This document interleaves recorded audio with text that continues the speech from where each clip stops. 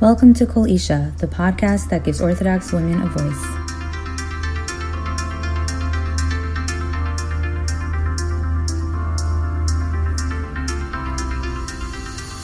Welcome back to Kol Isha. So this week I want to cover a topic that's become very relevant in recent days, and I was kind of trying to avoid talking about coronavirus much, but I did want to address it in a sort of indirect way, because what we've been seeing is that throughout this pandemic, there's been a lot of information, but also a big lack of information because coronavirus is so new. And so what's been happening is as this pandemic is unfolding, we're seeing more and more research being done, but at the same time, there's still not enough research. And what seems to be happening because of the lack of research, the lack of understanding of coronavirus, people are starting to maybe look for research sources that are not the most reliable. I think this might be giving way to certain conspiracy theories popping up. And so I wanted to discuss what makes research valuable, what kind of research is reliable, where we get our data from, how medical research is done, and then how it's then implemented into practice. And so to do that, I invited a guest that has a ton of experience in this area. Her name is Tamima Oretz. She is a registered nurse. She graduated from Adelphi with her bachelor's, and she's been working as a pediatric hematology, oncology, and bone marrow transplant nurse. And she lives and works in Atlanta, Georgia. She's one of the first 50 nurses to receive the nationally recognized evidence-based practice certification from the Fuld Institute in Ohio. And currently, she works as an evidence-based practice coordinator in her hometown of Atlanta. She also presents nationally about ways to implement the best evidence into current nursing practice. So she has a wealth of experience in research. Welcome, Tamima. Thank you. Thanks for having me. Oh, it's a pleasure. I also do want to say that Tamima and I go way back, and we went to nursing school together, and I probably would not have graduated if she hadn't taught me chemistry from scratch. So thank you, Tamima. No problem. So Tamima, welcome to Kol Isha, and can you just give our listeners a little background about yourself, where you're from, what made you go into nursing, what made you go into this specific branch of nursing? What can you share with us? Sure. So I grew up in San Diego, California, and I went into nursing because I was looking for a field that really married science with helping people.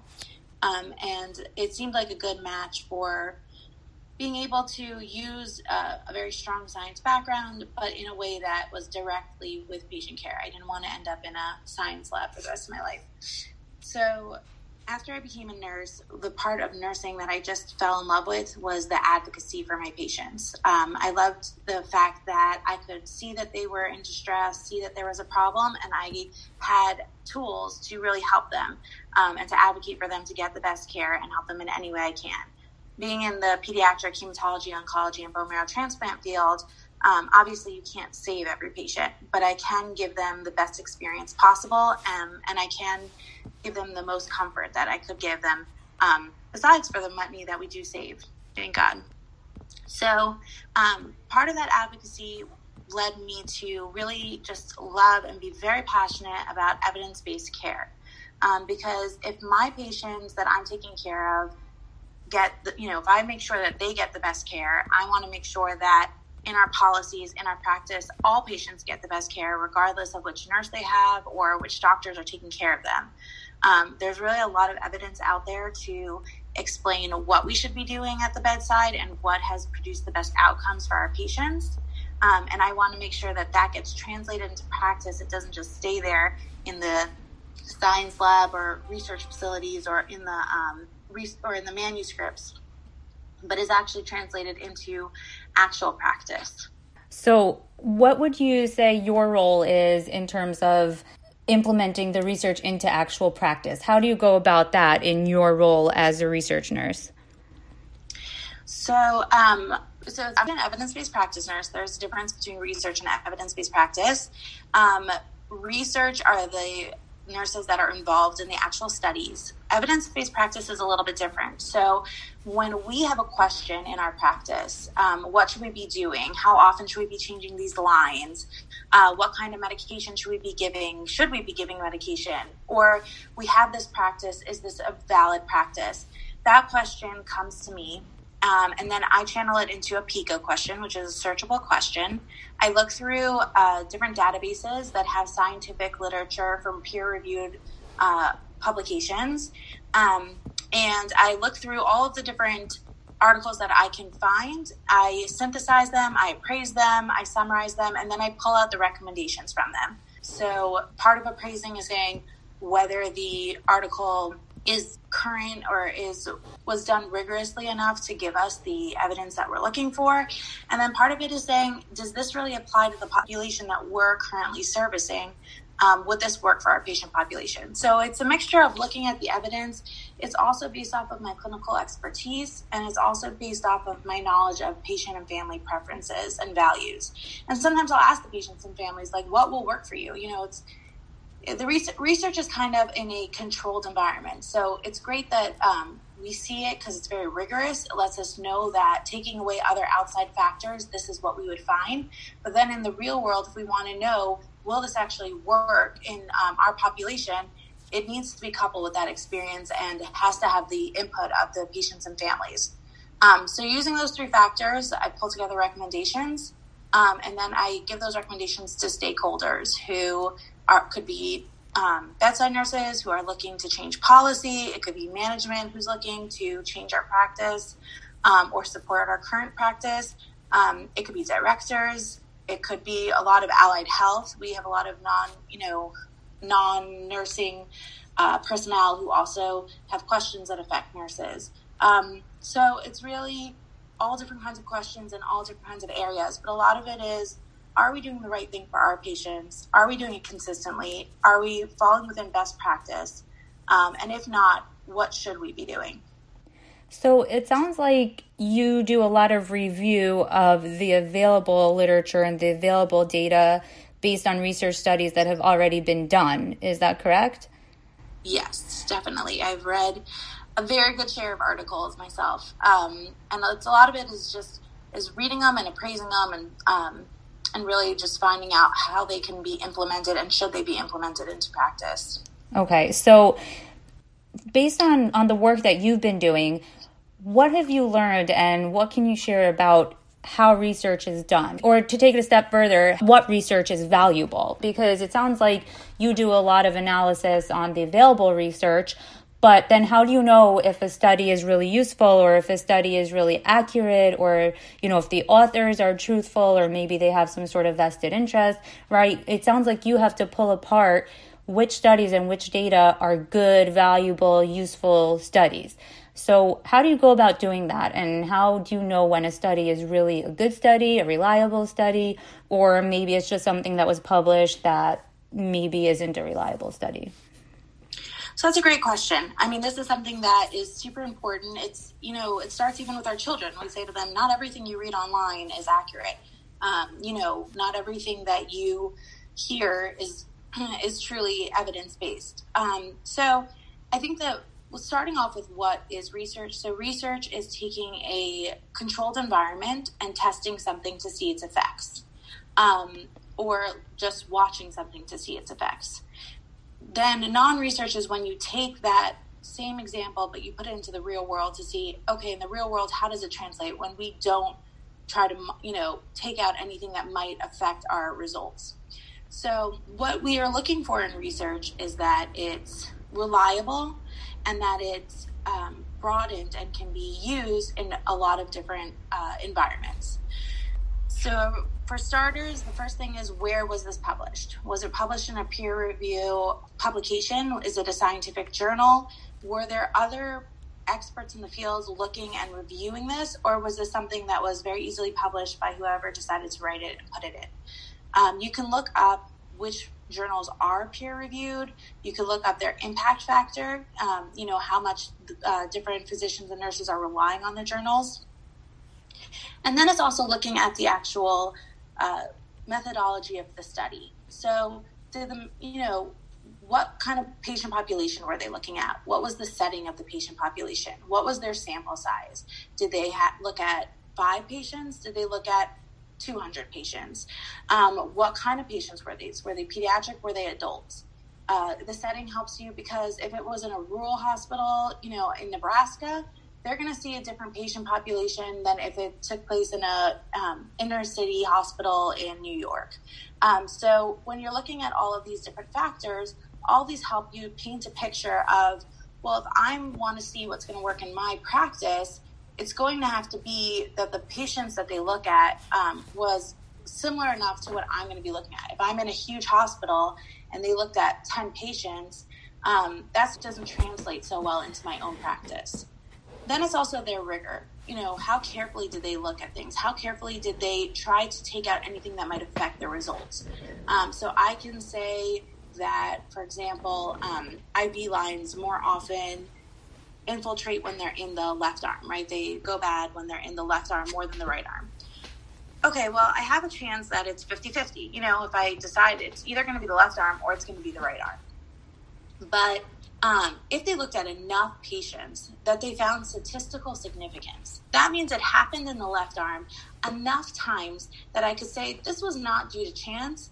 This was due to the fact that there is something about the left arm that affects this IV. And how did I eliminate it? Was I using the same dressings in every single arm? I don't want to have other outside factors that I could say, well, really, it's just because in half the patients you're using this kind of dressing and in half the patients you're using that kind of dressing. So really, it has nothing to do with which arm it was in. So it's really looking at all those different factors. I think it's very easy for people to say, oh, there was a study done, or I looked, or the literature, scientific literature supports. I'm always a little bit wary when people say that because there's so much literature out there. And I want to see that literature. I want to see what were the limitations. We were looking at, for example, one article that was specific to our bone marrow transplant population. And the study had taken place outside of the United States. So in the study, it mentioned that they open up the windows in their hospital. Well, when I'm looking at infection control in the bone marrow transplant unit, in the United States hospitals, we don't open up any windows. That's going to have a huge impact in translating their results into our practice. That's going to be a limitation of that article. So it could be a very rigorous article. It just wouldn't translate well into our environment where we don't currently do that. So there's a lot of different factors. Again, if you see a article and they did have 5 patients, well, was 5 patients enough to really draw the conclusions that they're drawing? Or were 5 patients really just kind of giving you a sample? How were those 5 patients selected? Was it random? Were they chosen? That creates a bias. So there's a lot of different factors that might limit the way that you look at research. But a lot of research that's published in peer review journals have been looked at and been asked these questions and have been held up to show that they were rigorously done in their methodology and that their outcomes really represent what they were trying to do. Non-research is real life experience. So this is quality improvement projects. This is expert opinion. And when we talk about COVID-19, a lot of what we're looking at is non-research or is expert opinion. So it's people that have dedicated their lives to looking at how viruses work, what is the epidemiology of the virus, different ways that pandemics have come in the past, and what they know scientifically about the viruses. And they're using their expert opinion to say, well, in this situation where we don't have evidence to base it on, these are the recommendations that we make. It takes years to do research. So when you have a pandemic that came out 9 weeks ago, more likely you're looking at expert opinion or just tracking trends, their perspectives or opinions. And you're not looking at that scientific rigor that would tell us, oh, for sure, this is a conclusion that we can draw. And so would that explain why things have changed from the beginning of the COVID pandemic until now? Recommendations have changed and, certain medical practices have changed. I know a lot of people are very doubtful about that. It tends to instill a lack of trust when people see that things are rapidly changing and evolving. It makes people think that maybe the medical community doesn't necessarily know what they're doing in this case. And I think that that's exactly what it is. It's that we don't have scientific literature on COVID-19 specifically.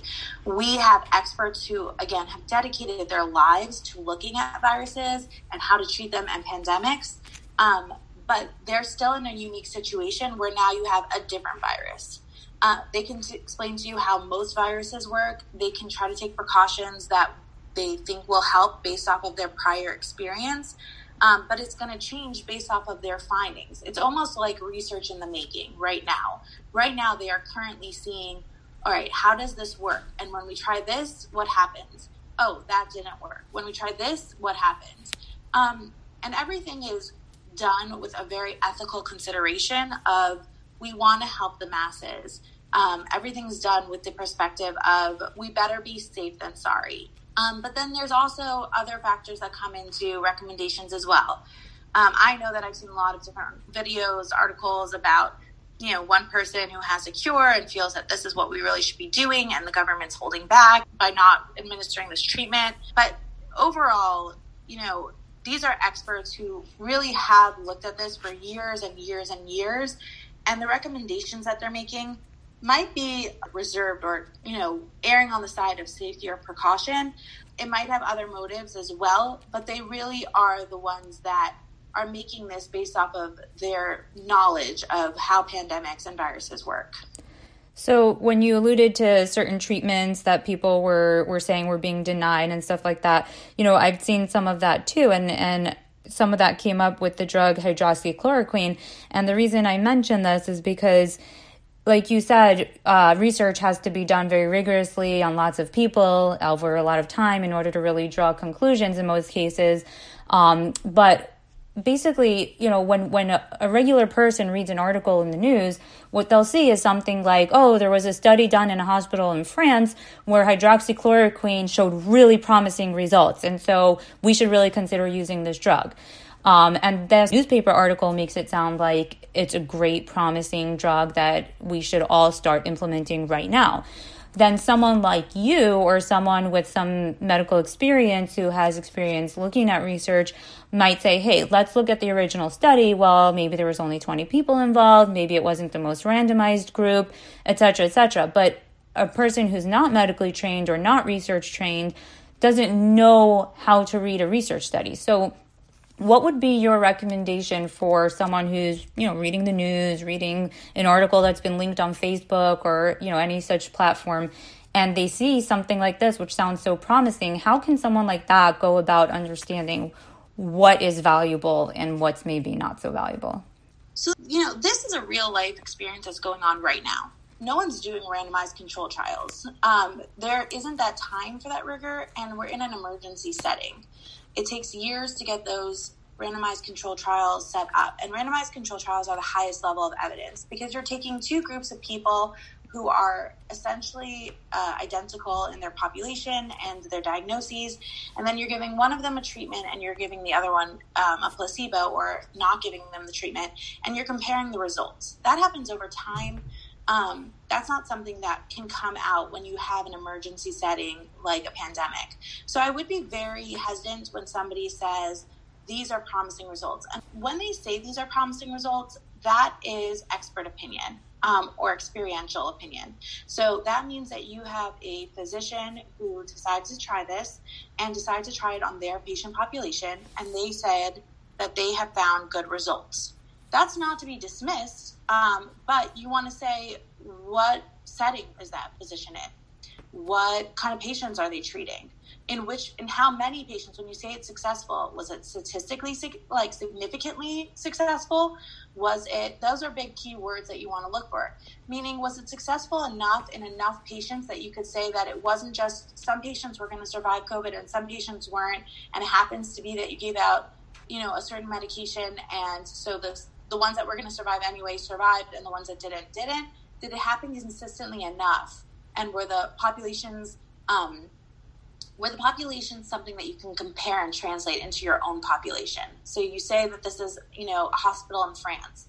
Well, does the coronavirus, the way that it presented there, presents similarly enough in our environment. And I don't even think you could say that across the entire United States, because different states are experiencing this virus differently and are finding that it's affecting their population differently. And it depends on their ages and comorbidities. So you're really trying to say, is it translatable into my current situation? And that's why I personally look to the infectious disease department in my area, because the infectious disease department in my area are obviously are in constant contact with the CDC, but they're also looking at it for my area. They're saying we live in an intercity, very highly congested city. And what does that look like for our city? And they're translating those recommendations into what could work for our city. And that's going to be different than a city in New York and a city in California and a city in Florida.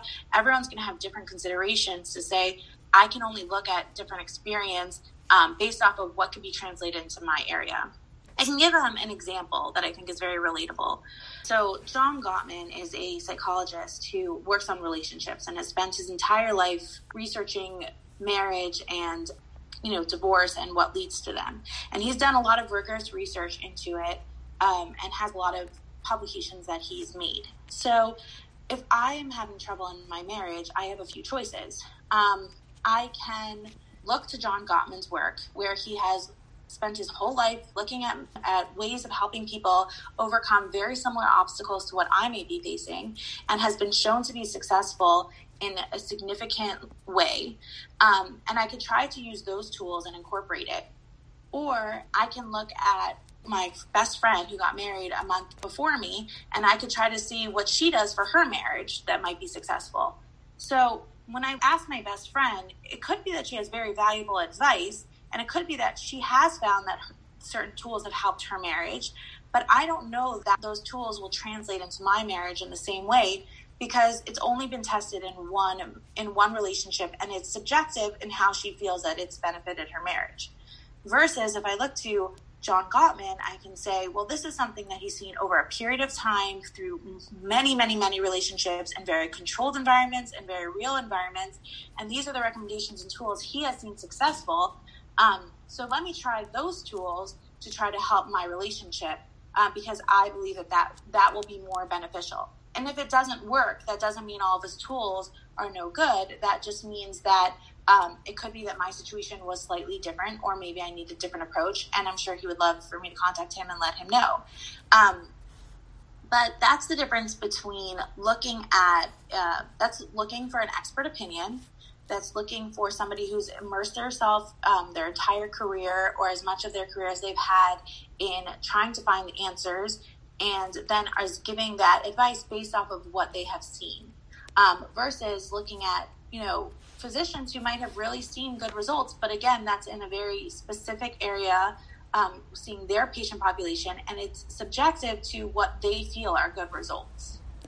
So then, in a climate like we're experiencing right now, when you find someone who maybe experienced good results with their population, what is the usefulness of that kind of study for other people? Like, can other people say, okay, so it worked for him, let me try it for me? Or are they just better off relying on their local government or Department of Health to make those kind of recommendations? Or, in a climate like now where we don't have that much information, is it sort of okay to just say, well, let's try it, let's give it a shot and see what happens? That's a decision that the person has to make with their medical provider. They should choose a medical provider that is in touch with the CDC guidelines and the infectious disease department recommendations. And then that's a decision that they would want to make with their expert who knows them and knows their situation, and hopefully has a broader understanding of what scientific knowledge is out there for their specific situation. That's not something that you would want to make a decision on your own. You would never take a medication without consulting a provider for it. It's very individualized, and what works for some people may not work for others, and that's why it's really a decision that you would make with your provider directly. Got it. So, it sounds like I've heard it said that medicine is part science and part art. And it sounds like this is where the art part comes in, where you have to sort of take the science and then mold it to what's going to work for you or your population or your, demographic that you're treating. It's not just strict numbers and strict data, but then you use the art when you apply it. Would that be fair to say? Definitely. So, with this whole COVID pandemic and, we touched on the fact that there's not a lot of research out there. Personally, I don't know if you've seen this, but I've seen a lot of, I don't know if I want to say articles or maybe social media posts, maybe YouTube videos, a few different platforms that I've noticed where there's some information out there that touches on the conspiracy theory side of things. A lot of people that are very doubtful of how the pandemic is being handled on a broader scale. A lot of people are questioning what's going on in hospitals, in the CDC, in different government organizations where top government officials or people who've been appointed by the government based on their expert opinion are making certain recommendations that some might not agree with. And personally, I think this has a lot to do with the vacuum phenomenon because we just don't have a lot of real data, like you pointed out, for many reasons, because it takes years and years and years to accumulate this data. And right now, this thing has only been around for like 3 months. So this has given way to a lot of chit chat, online about different people who are having problems, accepting different recommendations and the reasons for them. So I wanted to kind of ask you, how do we know whose recommendations are valuable, if we should trust them? I think the bigger organizations get, the more people tend to think that there's room for corruption when it comes to organizations like the FDA, the CDC, the NIH, the World Health Organization. And then there's sort of, there's mistrust bubbling under the surface. Oh, we don't want to trust that group because they're all about the money. They get bought off. They get bought off by the pharmaceutical companies. They get bought off by lobby groups.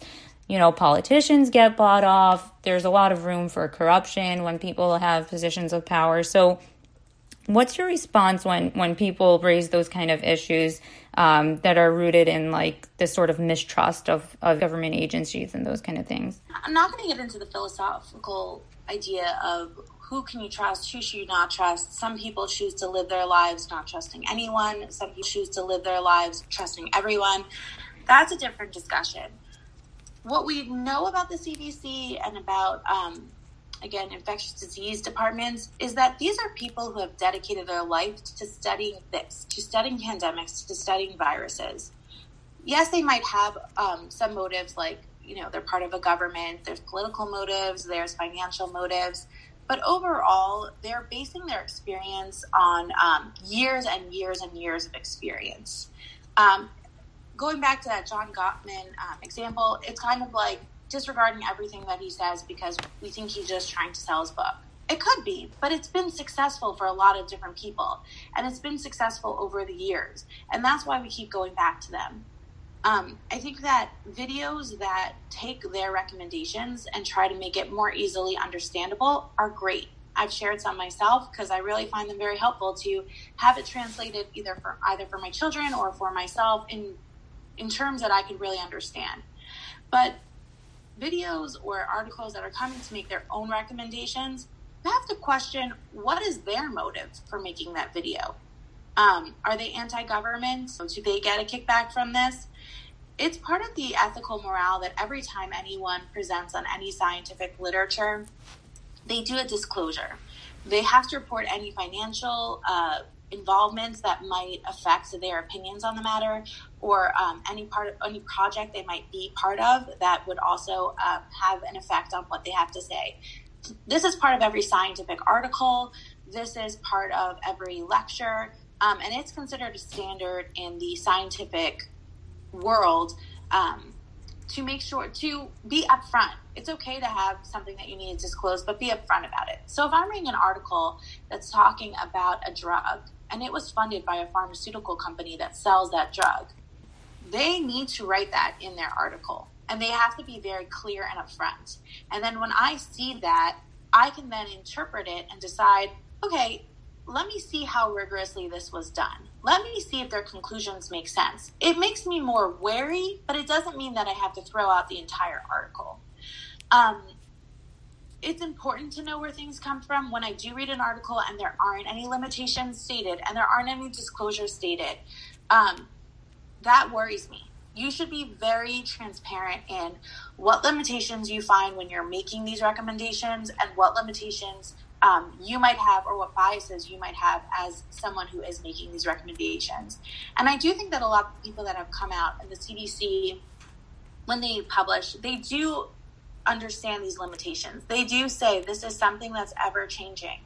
When you do speak to the infectious disease experts, they're very quick to say this is a day-to-day change. This could be something that tomorrow we're going to see something totally different. But based off of our past experience, which is notable, and they are upfront about it, this is what we're currently recommending. And we're currently recommending it because we feel that it is the safest for our patient population. And it's the safest for the population that we know and that we're recommending it to. So while I can't give you a concrete reason why you should trust people or not trust people, I think it's very valuable to realize that people should be upfront with where their biases are held, what the limitations of their recommendations are. And then you really want to look towards that expert opinion. People have really dedicated their lives to studying this and have found their tools to be successful, rather than mistrusting them so that you end up not knowing really what to do, which isn't very helpful either. I can give an example. So in my personal practice, I work with children who are newly diagnosed with cancer. A lot of times I get asked the question, why am I putting chemotherapy in my child's body? What about all of these herbal remedies that I hear about children being cured through eating organic vegetables or foods? Sometimes they have other alternative medicine cures that they would like to try. And I've had many discussions with families about why should they trust chemotherapy, especially with all the poison that they're really putting in their child's body. And my answer to them is always a lot of sympathy, but that these alternative therapies are not FDA approved. So they're not looked at rigorously to make sure that they're safe for your child. Home remedies differ between different shops. And so while they could be effective, and they probably were effective somewhat in previous years, now that we have the scientific data to back up chemotherapy and to say that this is actually a viable treatment, that we've seen success for patients with the same diagnosis and a very similar situation as your child, we recommend going with the chemotherapy. And I also say to look at the big picture. The big picture is really to keep your child alive. So while there are a lot of side effects that come with the chemotherapy, there also is the ultimate goal of trying to keep your child alive and giving them the best life possible that they can have, despite their diagnosis. So I think that there's a similarity that we can pull from that in our current situation, which is that a lot of the recommendations, they're frustrating. They come with a lot of side effects. They're not easy to listen to. However, trusting people that have a lot of experience and have seen what's worked in the past and are taking that and translating into the situation that they feel is very similar to the situation that you're currently in. Although they have a lot of those side effects, you want to keep in mind the big picture. And the big picture is we want to keep people as safe as possible. And that's really everybody's goal. Everybody's goal is saying, what can we do to keep people safe and healthy and try to impact the least amount of people? And so despite those side effects, that's why I personally do listen to the CDC and do listen to my local infectious disease departments, because that's the message that I get, is that there's a lot of side effects to what they recommend. It's not easy being home with children. It's not easy staying home and being away from family and friends. But the ultimate goal is really to try to keep me safe to the best way that they know. And it could be that there's other ways out there that could keep me safe, but those haven't been proven in the past and they haven't been looked at as rigorously. And therefore, we can't tell you whether they're actually successful or not. I do want to clarify that when you go to a healthcare system, ideally everything is based off of evidence. But that does not mean that you cannot advocate for yourself. And that when you do ask questions, they should be presenting you with the evidence that they're basing their decisions on. So don't be scared to advocate for yourself and to ask those questions and to bring it up with your providers. That's an important part of, being proactive in your healthcare as well. Interesting point. So basically, patients should be empowered to ask for the reason why they're making the recommendations that they're making. Absolutely. And, and I myself personally have taken care of patients and have printed out articles for them. When they ask a question and they want to look at the literature, I always offer it to them. I say, I'm happy now. I probably don't have time to do a comprehensive search if I'm, at the bedside, but I'm happy to print off a few articles and I'll have you look at them yourselves. I'm going to be using databases that are approved, are peer-reviewed, do possess high levels of scientific literature that you might not find when you just Google what you're looking for. And, like I said, my favorite part of nursing is being an advocate for my patient, and I love to empower them to advocate for themselves as well. That's really amazing. And I think that, for sure, them having the information themselves and them seeing the information and understanding really where these recommendations are coming from, it really helps them, I'm sure, feel more comfortable with the decisions that they're making, because no one wants to be in that kind of situation. I'm sure it's gut-wrenching for parents to have to decide, on potentially dangerous treatments to give their kids, but it must be very empowering and offer them a level of comfort when they know that the decisions they're making are based on the best data possible out there, and they can see that for themselves. So that's really wonderful that you do that. Absolutely. So, Tamima, you've given us a ton of information as to how you review research and, what makes research valuable and how you put it into practice. And also, I know your practice is kind of different than what we're experiencing right now, but it's kind of the same model that we use in all different situations in medicine. But what makes our situation right now so unique is that we're really lacking in so much of the research of that we usually go with, the really rigorous research. And now we're sort of relying more on expert opinion, which is the best we have to go on right now. But I wanted to ask you what you make of all of this from a hashkafic standpoint. And I'll tell you what I mean, because I've mentioned this in the past in previous episodes, but I've heard this thought said by Rabbi Akiva Tatz, which is that as from Jews, we are supposed to take scientific recommendations seriously. We are supposed to trust doctors, but ultimately, of course, we trust Hashem. But he has said in some of his lectures that I've heard, he speaks a lot to medical personnel, that although we balance our emunah with science, it's actually incumbent upon all Jews to do their hishtadlus when it comes to their health. And the way hishtadlus is defined by certain gedolim is doing what's considered normal for your day and age. So how would you implement that sort of recommendation into practice? What is normal for today's day and age in this kind of environment that we're experiencing? So I just actually recently spoke to a friend who I think really gave me a great outlook. She said to me, my husband asked me, are you nervous about the summer? Because all of the kids are going to be home. We don't know if we're going to be able to send them to camps.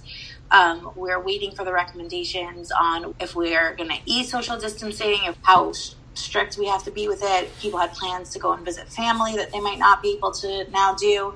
So she said, my husband looked at me and he said, are you nervous about the summer? And she said, I'm not nervous. I'm curious. So I said, I don't know, Hashem, how are you going to do this? How are you going to handle the summer if we do social distancing and we're not allowed to visit our family? Go for it. Because I certainly don't have the power myself to go through the summer with my children all home with not knowing what we're going to do and being worried about the current health situation. But I know that you have a plan, and that's why you put me in this situation. So lead the way. And that statement really stuck with me. I'm not nervous. I'm curious. I'm curious to see what Hashem's going to do and where Hashem's going to lead us and what Hashem wants us to learn from this. And those are my thoughts, really, facing now the summer and moving forward with COVID-19. So I think that's a really, really healthy perspective. And, I've kind of come to that conclusion in a different way myself, because I have been, in contact with a lot of healthcare providers through this, because here in New York, the pandemic is so all-consuming, and for so many of us that work here, it's become a really big deal. And so we've sort of created a network of providers at different hospitals to reach out to families and check in on patients and things like that. So there's been a lot of chit chat, and also among family members and stuff, and everyone's got an opinion, and everyone's reading the news, and everyone wants to say we should do this, no, we should do that.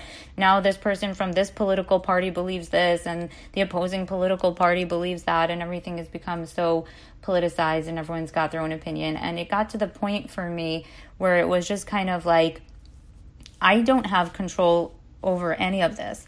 All I have control over is, what I do in my home and at work, and I can just do the best I can do in those situations. But I'm not a politician.